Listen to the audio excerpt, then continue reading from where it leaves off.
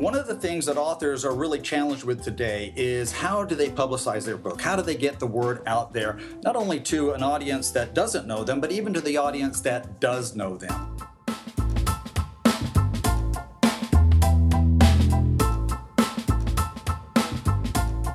Hey there, my name is Stephen Campbell, and you're listening to The Author Biz. This is the show that provides you with tools, strategies, and inspiration you can use to confidently and efficiently manage your author business, leaving you with more time to focus on the important work of writing. This episode is brought to you by the Author Biz Back Office.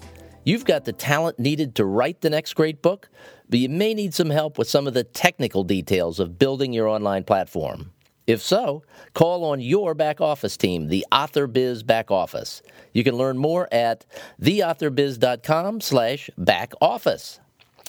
Well, we are back from Knoxville, Tennessee, and I've got to tell you, we had a great time up there. The weather was cool, beautiful, so it was nice to have some cool weather, and I have never been in an SEC college football city during football season on a game day, and it is crazy up there. Tennessee, their color is orange, and everywhere I went on Saturday, everyone was dressed in orange. Everybody had their UT gear on, and it was just a all Saturday long party. So it was interesting. I grew up in Columbus, Ohio, where football is pretty important with Ohio State, but I think the people in the SEC may take it to a different level. All right, we've got a good show today. It's sort of a combo show. It started out as a case study of how Paul Bishop and Mel Odom developed an idea for a book that they'd like to read. And 4 years later, that idea has grown to a series of 45 books written by multiple authors. But things took sort of a surprising turn after the interview was over. Paul and I were chatting about his latest novel, Liecatchers, and what he was doing to promote the book and drive sales. That's when things got interesting, and I flipped the recorder back on to capture what Paul was doing. So that's what I mean by a combo show. We've got the case study, and then we've got a little bit of marketing at the end. The bit at the end is completely unedited, anything. It was just an off-the-cuff lesson, really, on how to market your book to the various tribes we all belong to. I think you're going to find that very interesting, so be sure to stay tuned all the way to the end. I hope you enjoy the show. As always, you'll find show notes at the Author Biz website, which is www.theauthorbiz.com. Now let's get going. Paul Bishop, welcome to the Author Biz. Thanks, Stephen. I really appreciate you having me here. It's a pleasure to chat with you again. We've chatted a couple times. We've got an interesting topic today. You and a business partner, Mel Odom, put together what you refer to as an authors collective to do a series of books called the Fight Card series. I find that entire process to be interesting, and I thought that would make a great episode for the Author Biz. So let's first give listeners a little sense of what the Fight Card series is all about. Well, it all started with a phone conversation between Mel and I. Mel's very extensively published. He's got over 200 books to his name, and he and I were talking back and forth, and both of us love the old pulp stories from back in the day, the old pulp magazines. And a conversation from there went off on a tangent to our favorite types of pulp stories, and both of us loved the old boxing stories, which used to dominate the sports pulps. Mm-hmm.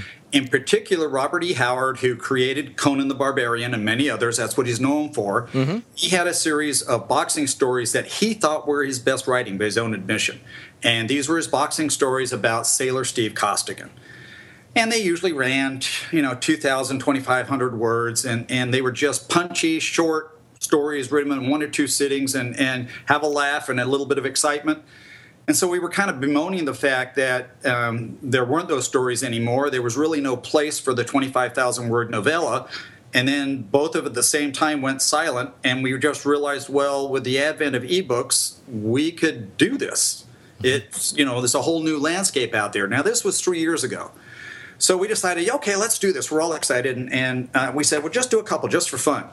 So we devised this idea that the fight card stories would be set in the 1950s, and the key was that the stories had to resolve around boxing. If there was a mystery, it had to be solved by boxing. everything had to be solved in the ring. It didn't have to be about the heavyweight championship of the world each time, but it could be about a guy fighting for the hand of a girl in Poughkeepsie, New York. Say that 5 times fast. I can tell you're from California. Yeah, there you go. So we decided that we created these characters, 2 brothers, orphans in Chicago, who were taught the sweet science by battling Father Tim, the battling priest. And one becomes a Los Angeles police officer trying to make a detective, and the other becomes a merchant marine. So I go away, I write my story called Felony Fists, and Mel goes away and he writes his story called Cutman. And then we came together and we launched them on Amazon with covers by a friend of Mel's, Keith Birdsong, who is a professional New York cover artist. So we put those out there, and they were good. We liked each other's stories, and we thought that was the end of it. And then all of a sudden, some of our writing friends read them and went, "Hey, these are really cool. Can we do one?" Now, you left a part out of the story. These were not written by Paul Bishop and Mel. Oh, they were written by Paul Bishop and Mel Odom, but that wasn't the name on the books. No, thank you. We decided that if we were going to have unity and tie the 2 books together, that we would use a pseudonym. We wouldn't be something we'd hide behind. It was a known pseudonym. But if people looked up Jack Tunney, which was the pseudonym that we decided upon, a mashup of Jack Dempsey and Gene Tunney, our 2 favorite fighters, that they could find both of our books. And then when we put them out in paperback through CreateSpace, we would put our own names on them if we wanted to give them to all of our relatives and stuff like that. So, again, we did this just as a labor of love. So Eric Beetner, who has since come to rather critical prominence, he comes on board and he says, "I want to write one of these." And we went, "Oh, okay, well, how are we going to do this?" Because Mel and I don't want to handle a whole lot of money. We're not a publishing company, right? We don't want to do books and all that kind of, keeping financial books. So let's stop here. And this that's a key point. You're not a publishing company. You didn't want to be a publishing company, yet you've still been able to do that. So that's what makes this story so interesting. So I just want to interrupt and just make sure that's perfectly clear. Now go ahead. So Eric comes on board and he writes a novel called Split Decision. That takes off with some buddies of his. And what we had decided to do was that, as Mel and I had done, each of us launched the books off of our personal Amazon platform. That way, the monies went directly to the authors who wrote the books. There was no hands in the till anywhere else. You just launched your book. And again, we were doing this as a labor of love. So I edited, both Mel and I edited Eric's book for free, and Keith Birdsong did a cover for free. And we, I said to Eric, "Okay, you got to pass this along. So whoever comes in next, you've got to help out with the process." Oh. So Heath Lowrance, Terrence McCauley, a bunch of other guys started to write these for us, and we started putting them out once a month. And one of us would do the editing, one of us would do the formatting. We'd get a cover either from Keith or a couple of other, Carl Yonder, David Foster, a guy down in Australia. Now, when you say one of us would do the editing, one of us would do this or that, that's moving down the line, right? It's not you or Mel, it's moving down the line? I actually did the first edit on almost all the books, but okay. that was my way of keeping control over everything, because I needed to make sure that the books fit with what we wanted. There are a number of people, good guys, who don't understand what PG-13 language is. So, and also, we decided no overt sex in the books, those types of things. We wanted to mirror the old pulp stories. And I needed to make sure that all of them tied into boxing. And as we went along, as we went through the first year and we had these 12 books, now we've got 12 authors who are all helping each other out with promotion and things like that. David Foster was a huge help. David lives in Australia, and through the miracles of email and Dropbox and everything else, we did things back and forth. He's a graphic designer. He helped design the interiors of the books. And again, nobody's getting paid for any of this. When your book comes out, whatever you make back off of your book sales comes directly to you through Amazon.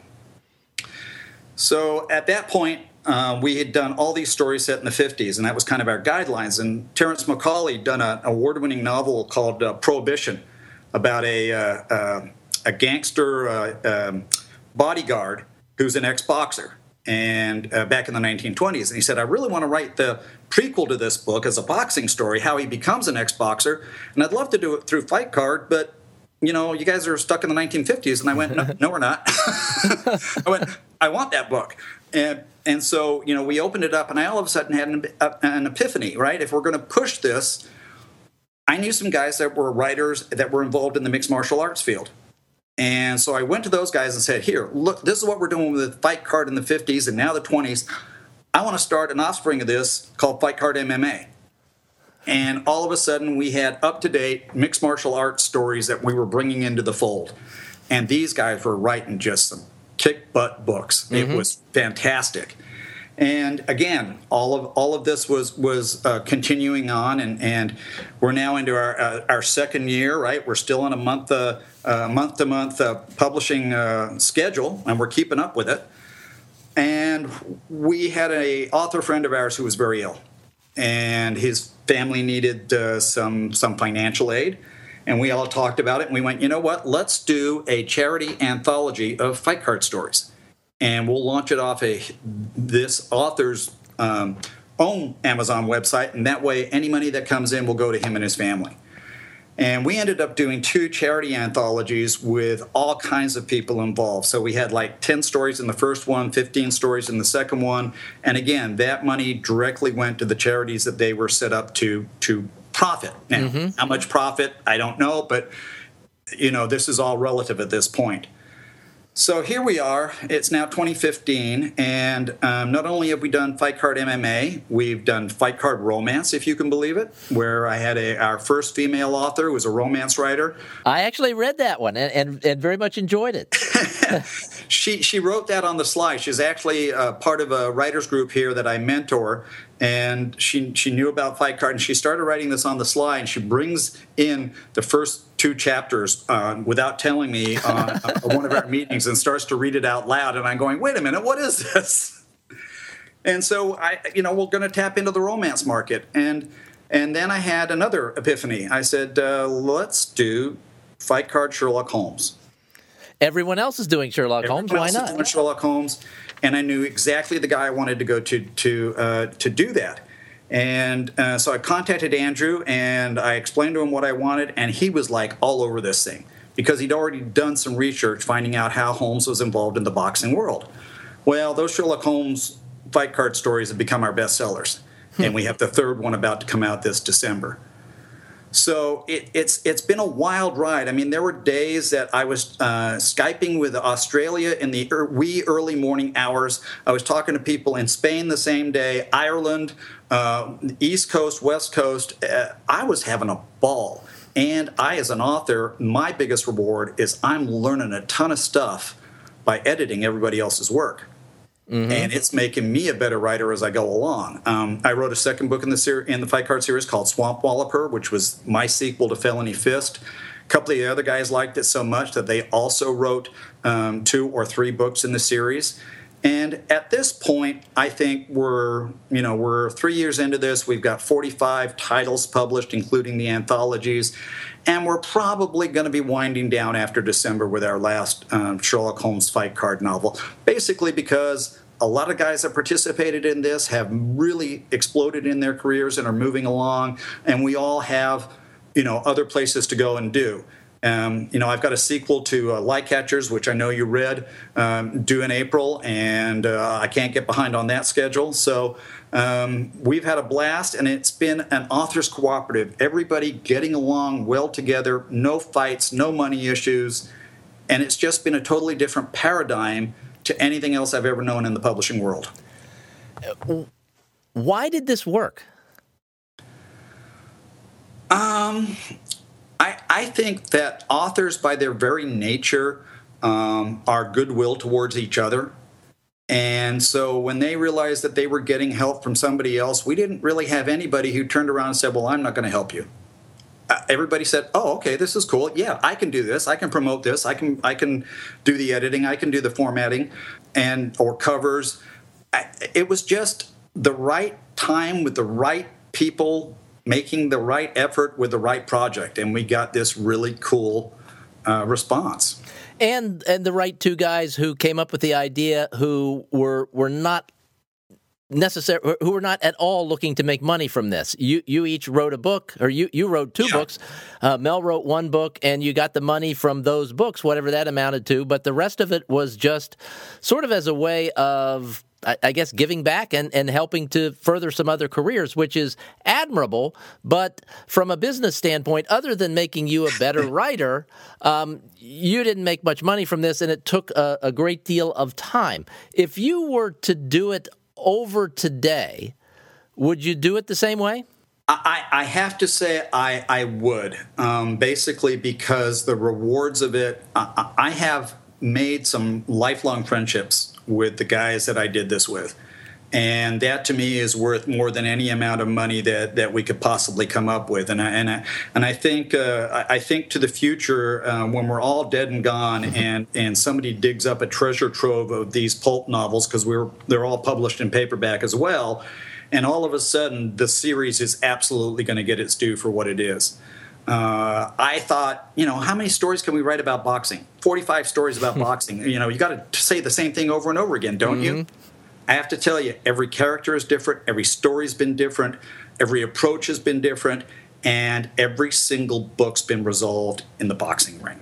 And it's just been an amazing journey. Now, if someone's out there listening to this saying, this is interesting, and I've got an idea, I'd like to do something kind of similar, how much time did this actually take from you over the course of the 3 years? Not cumulatively, but, over the course of a month. How much time did you spend on this? I probably spent 10 to 15 hours a month doing this stuff. I mean, you're realizing the stories are just 25,000 words. Right. So, and most of the guys I was dealing with were really, really good writers already, so they turned in manuscripts that were almost, very, very clean to begin with. There were a couple that I struggled with. There were a couple that needed some extensive rewriting, and those took a little longer, but I really helped those authors, I think. But for the most part, it was a breeze. This stuff just came easy to me, and like I said, 10 to 15 hours a month, and we kept getting the books out. I mean, I talked to people about it probably on a daily basis, but that was fun. It's interesting. You say 10 to 15 hours a month, and I'm sure there are people out there listening that think, wow, 10 to 15 hours a month, that's a lot to give to something where you're not making any money. I mean, I spend way more time than that every month on this podcast, and I'm not making any money from this. Right. So, yeah, I completely understand the idea of doing this for the betterment of the writing community. It makes a lot of sense. Did you give any thought to how you might do it differently if there were some sort of a need to pay an editor or to pay a cover designer? And if so, how would you do it?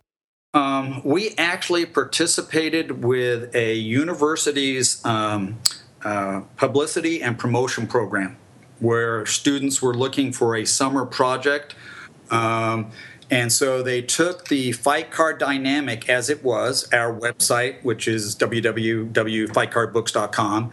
And for 6 weeks, these young people, who were the brightest in their class, came up with a business plan for Fight Card to turn it around and make it into a proper publishing endeavor that would make money.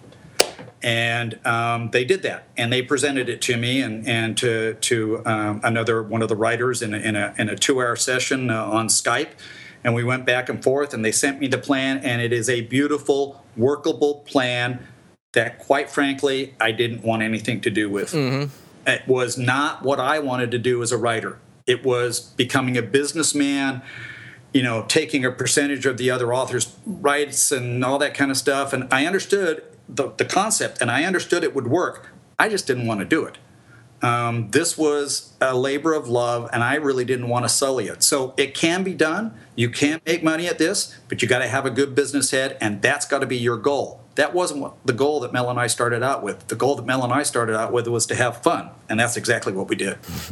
Well, this has been fun. I really admire what you guys are doing with this. I wish I could say that I've read all 45 of them. I think I've read 4, including at least one of yours, and I've enjoyed them all. I was not around during that time when people were reading these short pulp boxing books, so I'd never read one before. But it's an engaging. It's fun to go back into time like that, and and spend some time with interesting characters. And the way you guys did it with the shared author name and the same character sort of rolling through, or characters sort of rolling through a number of the books, was pretty cool. Thanks. And I'm probably the only person on the face of the planet that can lay claim to reading all 45 books.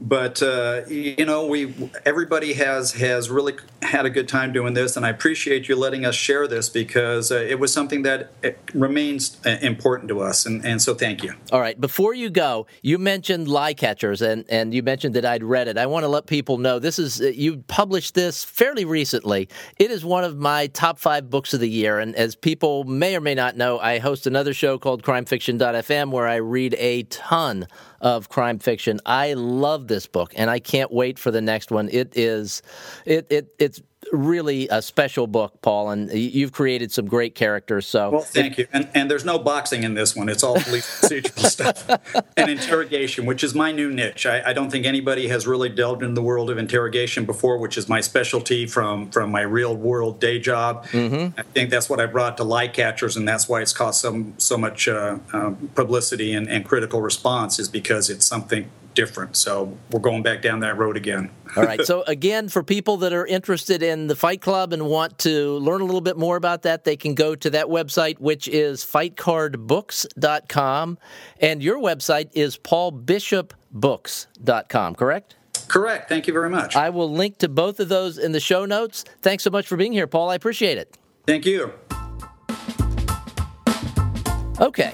That was part 1 of our combo episode. One of the really cool things about doing this show is the pre-interview and post-interview conversations that I get to have with some of our incredibly talented guests. I always learn something from those off-the-record conversations, but this bit was so good I decided to flip back on the recorder and then ask Paul later if he'd mind if I shared it, and of course he was more than willing to do it. So here's part 2 of this combo episode. One of the things that authors are really challenged with today is, how do they publicize their book? How do they get the word out there, not only to an audience that doesn't know them, but even to the audience that does know them? And I got thinking about the word tribes and how it's applied. And today, currently, it's a good catchphrase the hipsters use, and it kind of applies to each of the groups that we belong to, or different tribes. Mm-hmm. So I started to add up all the different tribes that I'm part of, be they, police, which is definitely a tribe, church people, writing people, and I ended up with about 10 or 15 different tribes that I'm a part of, different groups of people with different goals that I'm involved with, and I realized that I'm the only thing that these tribes have in common. Mm-hmm. So I started to think, well, I want everybody in each of these tribes to know I published my new book, Lie Catchers. Because there's people in each of those groups or tribes that will buy my book, A, because it's me, and B, because it probably will interest them if I can target it to show them why they should be interested in it. So I took a different approach, and I looked at each one of the groups that I'm involved with, and I said, okay, how can I take Lie Catchers and target either a group email or a tie-in article in a publication that's going to reach this particular audience, that's going to show them not only that Lie Catchers is available, but why they need to buy it. Mm-hmm. And it was different for each group, but we're still talking about the same book. So obviously, with a police group, there's American Police Beat magazine out there, which is the largest circulation magazine across the nation for law enforcement. So I approached them and said, "Hey, can I write some articles for you guys about police stuff?" And they said, "Yeah, keep them to 500 to 800 words, and we'd be happy to do that." So I targeted interrogation articles, how-to articles about interrogation, which again is what I do and what Lie Catchers is about. Yeah, ties in perfectly with Lie Catchers. And then the end of that is, hey, if you want to know more about this, here's the classes I teach, and read Lie Catchers, because this is what Lie Catchers is all about. Then I took a church web publication, that Meridian magazine, that again is a huge circulation, and I wrote an article for them. Well, I'd written articles for them in the past, so I had a relationship, but how to write with church standards. In other words, how do you keep the sex and the language and all of that under control in this modern world and still produce an interesting book, which is what I did with Lie Catchers, and has been commented upon. There's no profanity in there, and I've had people say to me, wow, I noticed you didn't use any profanity, and I went back through the book and looked why you didn't, and what you did instead made the book so much better. And, you mentioned that. It's interesting. It was like a couple days later when it occurred to me that there was no sex in the book. And I didn't catch the no swearing, but it's just so unusual to read a book like that where there's no sex or even hints at sex. But there's a lot of story. Yeah. Right? Yeah. And there's a lot of other stuff that ties you to that book. So that was a way of getting to that audience. And then so every different audience I targeted specifically to reach out to not only make them aware of the book, but again, to make them understand why they needed to read this. Okay, so let me ask you a couple questions. And we're recording again, so don't be surprised if this shows up at the end of the interview or as something else. But you're being very strategic about this. You've identified these half dozen tribes. Figuring out where to write for the police beat thing, that's easy. You're a cop. You understand that. The church thing maybe was easy for you. Maybe it wasn't. You said you had a relationship with them already, and maybe that's because you've been strategic in the past. But beyond that, how do you stretch the idea of this book into additional different groups that you're able to target? Because it's not something that's just simple. Okay, so I'm a huge fan of lounge music and jazz. Okay. And so I'm involved in several groups with that. And in fact, the radio station, internet radio station, martiniinthemorning.com, which is all standards all the time by Michael Bublé and modern people doing the old standards. I've had a relationship with them for a long time. So I said, look, I actually mentioned Martini in the Morning in Lycatchers. You guys need to have me on the radio and an interview with you guys so that I can tell you all about it. And the next thing you know, I'm doing a 2-hour interview on Martini in the Morning, reaching out across the world to all of their listeners who now know me, know that I've written Lycatchers, know that Martini in the Morning is part of this. And that you're a member of the tribe. Yeah, that I'm a member of their child. You know? This is genius. And then, the audiobook forums. I listen to a tremendous amount of audiobooks. I mean, 2 or 3 a month. And so I reached out to those forums because Lycatchers, at the same time it was published, Radio Archives did this just absolutely brilliant recording of Lycatchers. And so now I can come into them and say, look, I've got a couple of free downloads for Lycatchers. I've got a little contest going. Why don't you guys, come in, give this a try, and spread the word, right? I'm more than happy to give you a free copy of this, print reviews, honest reviews after you listen to it, and we'll go from there. Used bookstore scavengers. We have a big used bookstore in Ventura where I live here called Bank of Books, and they have a newsletter. So I said to those guys, hey, can I come up and do a local signing? Sure, yeah. Well, what about your newsletter? Can you put me in your newsletter? Well, yeah, we'll do an interview with you in our newsletter. So now all of a sudden I'm into the used bookstore market. Film noir fanatics, that's another thing for me. So, I approach them and say, look, here's some edges of Lycatchers that you guys might see that nobody else will. There's some Easter eggs in there for film noir people. Oh, really? Okay, cool. Let's read Lycatchers.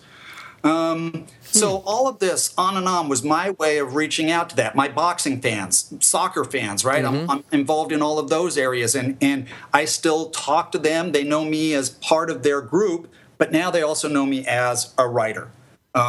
Left-handed serial killers is another group I belong to. No, just kidding. But whatever it is, it was tailored directly to them. Now, how did I find this out? Yes. Trial and error. I sent out the same newsletter to everyone in my various tribes whose email addresses I had stolen and put into one big MailChimp list, right? Mm-hmm. Which is the way things are doing, right? The response was absolutely tepid. It went under 50% opened, under 50% click-throughs, and I don't even want to talk about the percentage of books that effort actually sold. Mm-hmm. But once I rethought the process and sent separate, slightly different, but specifically tailored email blasts to each one of my tribes, the response was significantly stronger. Not champagne results, but definitely beer results. So lesson learned, targeting your tribes specifically and separately gets much better results than a one-size-fits-all approach. So once this kind of penetrated my Nathaniel brain, and I began brainstorming specific ways to individualize my promotional approaches, it just felt right. And, it was just a different approach. We're all looking for the golden thing that works, right? The next golden child of promotion. The Mom said there are 3 ways to write a successful novel. Problem is, nobody knows what they are. Well, that applies to publicity. There are 3 ways to successfully publicize a book. The problem is, nobody knows what they are. Well, and what makes yours unique is that it requires some work. It's not a trick. It's not a scheme. It requires the work of identifying the tribe that you want to approach, that you're a part of, understanding how the book relates to them, making the pitch, and then doing the promotion. It's not easy. Why am I doing this podcast, Stephen? Aside from the fact that I like you and would do anything you ask me to, but why am I doing this podcast? This is another tribe that I belong to. Talking about publicity to authors is a way to get lie catchers into their brains. Right? Oh, I heard Paul talking about lie catchers when he did that stuff about promotion on Stephen's podcast. Maybe I should go give it a try because everybody else is talking about lie catchers. So it's all part and parcel. We do this in many ways subconsciously. As authors, we need to start doing it consciously. How do we reach the tribes that we belong to? That's great. I'm glad I turned the recorder back on, and I'm glad we've started chatting about this after we'd closed the first one. So this is a little Easter egg. Thanks, Paul. This was a fun episode, and I hope you guys enjoyed it. Once again, show notes at theauthorbiz.com, and if you need any help with the technical parts of your author platform, check us out at theauthorbiz.com/backoffice. Thanks for listening.